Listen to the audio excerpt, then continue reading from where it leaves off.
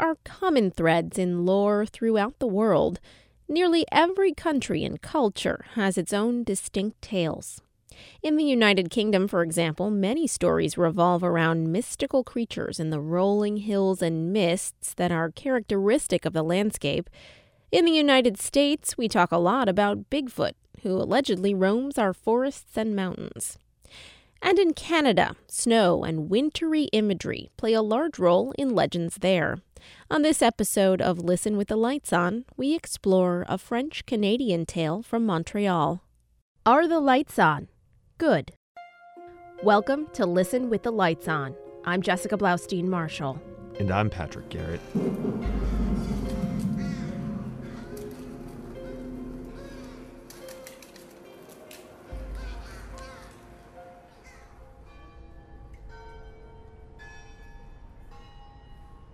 As you enter the campus of McGill University in the heart of Montreal, you see students mingling about buildings that display a mix of modern and Gothic architecture. But beyond the busy bustle of the campus, looming on the horizon is the voluminous Mont-Royal, the city's namesake, and the setting for one of Montreal's most haunting tales. I met Donovan King on campus. He leads Haunted Montreal Ghost Tours and authors the Haunted Montreal blog, where he shares scary stories from around l'Île de Montréal. He told me about the legend of Simon McTavish, a tale he says is one of the creepiest ghost stories in Canada. So the story begins in 1775 when a man named Simon McTavish arrived here in Montreal from Inverness Shire, Scotland. And so he was a ruthless businessman, and he came here to Montreal because the British had just taken over this city in 1760 when they conquered New France. So there were a lot of business opportunities here for the new colonists who were colonizing the old French colony. And so when he arrived, one of the first things he did is he got involved in the fur trade, and this was a way to make a lot of money back then. And he actually managed to take over the fur trade from a lot of the French traders, and he founded a company called the Norwest Company. And it wasn't long before he was the richest man in all of Montreal. But he was also said to be quite arrogant, and so he would always wear the finest clothing, jewelry. He had a gold-tipped cane. He would often whack people with his cane if he felt they were disrespectful towards him. He insisted on being called the Emperor or Le Marquis, even though he was just a merchant. He had no political affiliations. And he also founded a club called the Cream of the Town, of the 100 richest and most important citizens in his mind. And so this is the type of fellow that he was. He purchased a large swath of land just here on Mount Royal, and he actually purchased the property right next to James McGill. So James McGill was his neighbor, which is very interesting because the street we were just walking up that's all being renovated is called McTavish Street, and that was the boundary of the property. What he decided to do is he assembled a small army of workers, engineers, architects, builders, to begin constructing what was to be known as the McTavish Castle. And so they began constructing this magnificent castle right on the side of Mount Royal, based on the baronial estates in the Highlands of Scotland. And so work was, progressing at a good clip on the castle until about 1804. It was nearing completion. And McTavish liked to supervise, very, very much of a hands-on kind of person. And if the workers were working too slowly, he would just whack them with his cane. And so with the castle almost completed, he was sort of redoubling his efforts at supervision. And he had a mansion in what's now Old Montreal and a small stone cottage about 100 yards to the west of the castle. Now, one day, when traversing the two properties, he got caught in a rather bad rainstorm, and he got soaked. And, this caused him to develop a cold. Now, his doctor advised him to stay in bed, take a few days of bed rest, but McTavish didn't listen to him. He only listened to himself. That's the kind of man he was. And so his cold developed into pneumonia. This also developed into pleurisy. And to make a long story short, he basically died just weeks before the completion of his castle. And so the citizens were shocked. I mean, here was the richest man, the man who considered himself the most important, had suddenly died. So they had this elaborate funeral for him up on Mount Royal. They built a mausoleum on his favorite spot in the back of his garden where he liked to read. And, his nephews, William and Duncan McGillivray, erected this tall stone column in his honor, devoted to his manly virtue. Now, following the funeral, all work on the castle was abandoned due to legal issues, things like the deed to the property, the last will and testament. Now, as the years passed, the castle slowly began to crumble and take on a look of dilapidation. And so cattle would wander inside, and sheep in the summertime, and birds would nest there. And in the winter, from the city below, it almost looked like this big hollow skull with the snow drifting through its sockets, staring down on the city. And so it was this creepy location for sure. Now, McGill University opened its doors in 1821, so the first students here on campus had this creepy, dilapidated castle hovering just above the campus. And so a lot of the students began talking about this, and rumors began spreading about McTavish's death, rumors that had nothing to do with reality, Now, to make matters worse, McGill, as you may know, has a reputation for rambunctiousness amongst the students. Nowadays, it's the frat boys who cause most of the shenanigans. But back in the 1800s, it was actually the snowshoeing club who were the troublemakers. And so they would actually start right here where we are at the McLennan Library. As I mentioned before, back then it was a house called Dilkusha. And so they would put their snowshoes on at Dilkusha, they would drink copious amounts of alcohol, light up their torches, and then start their trek up the mountain with their snowshoes. And so from the city, it almost looked like a fiery snake going up because they were going in single file. But the thing is, they would often stop at the tomb of Simon McTavish to yell and holler and try to rouse his spirit. Now, some of these students went a little bit too far. In the late 1820s, they actually broke into the mausoleum and vandalized the interior.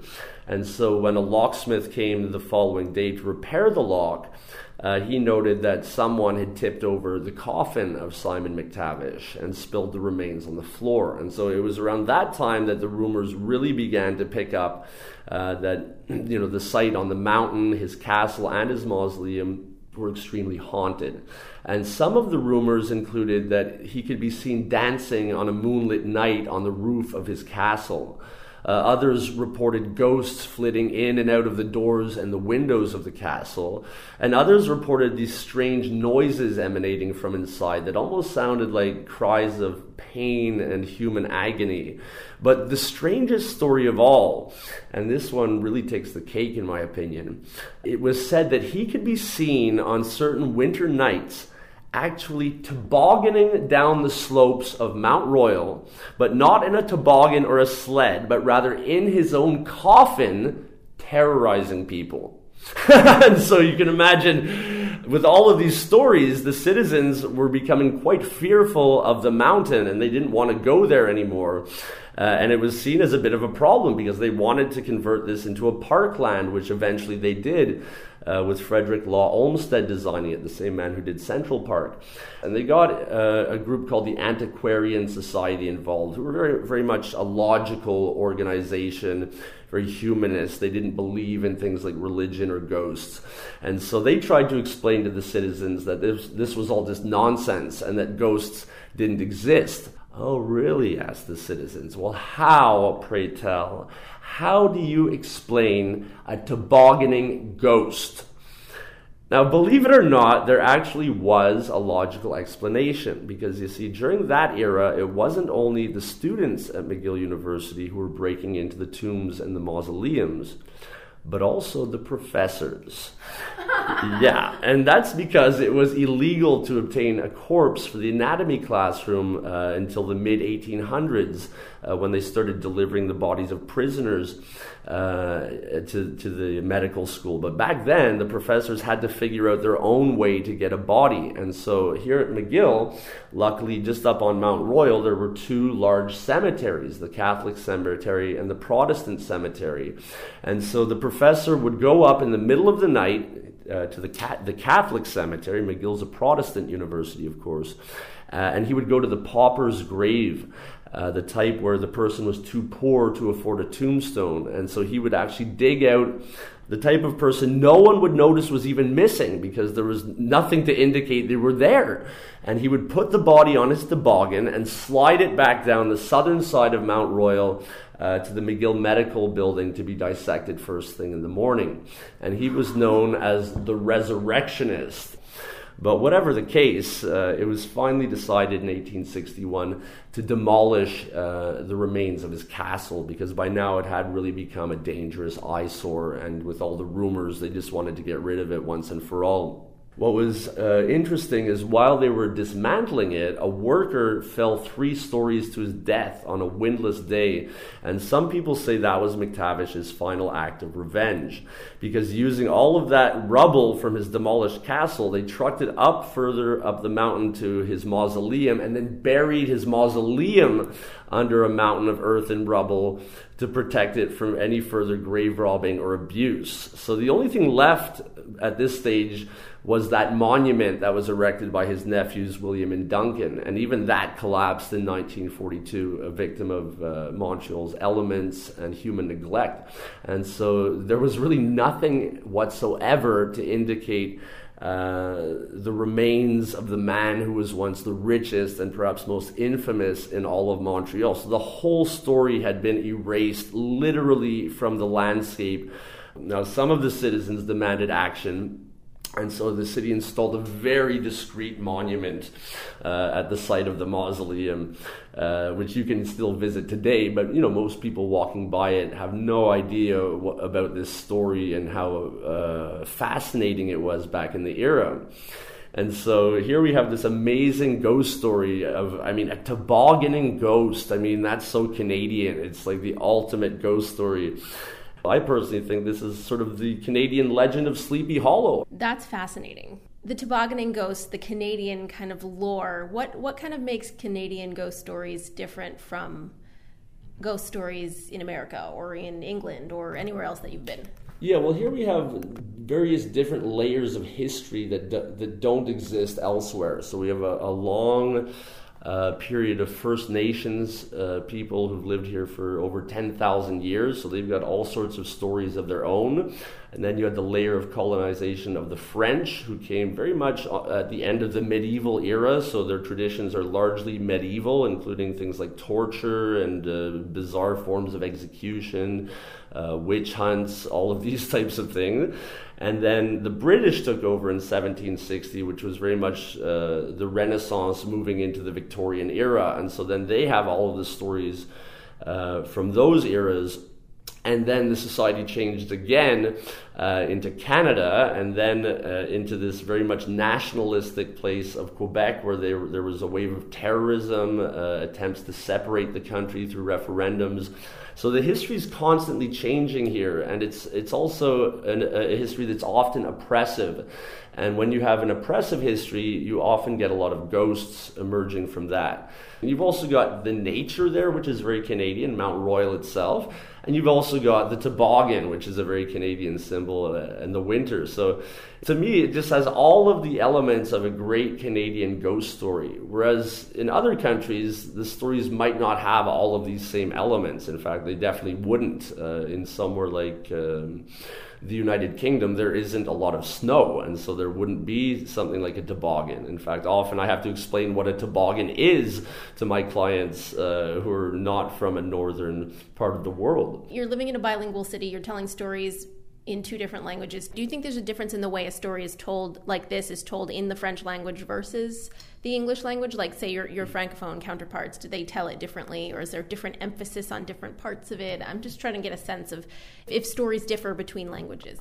Working with Fantôme Montréal for 10 years, we have a very bilingual clientele, and so we often discuss this amongst the actors.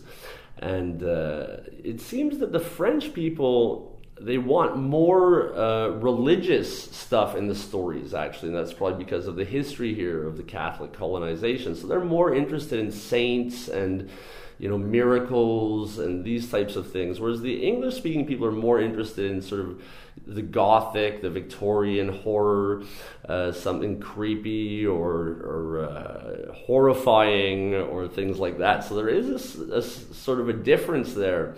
There's also a difference in the treatment of the actors. It seems in French they tip a lot less, unfortunately. It's just less part of the culture, I guess, whereas in English they tend to tip more for the actors. So there's definitely some differences there. Thanks for joining us. Listen with the Lights On is a production of WAMC. Our theme music is Grizzly Reminder by Midnight Syndicate. For more spine-tingling tales, check out our podcast or head over to WAMC.org.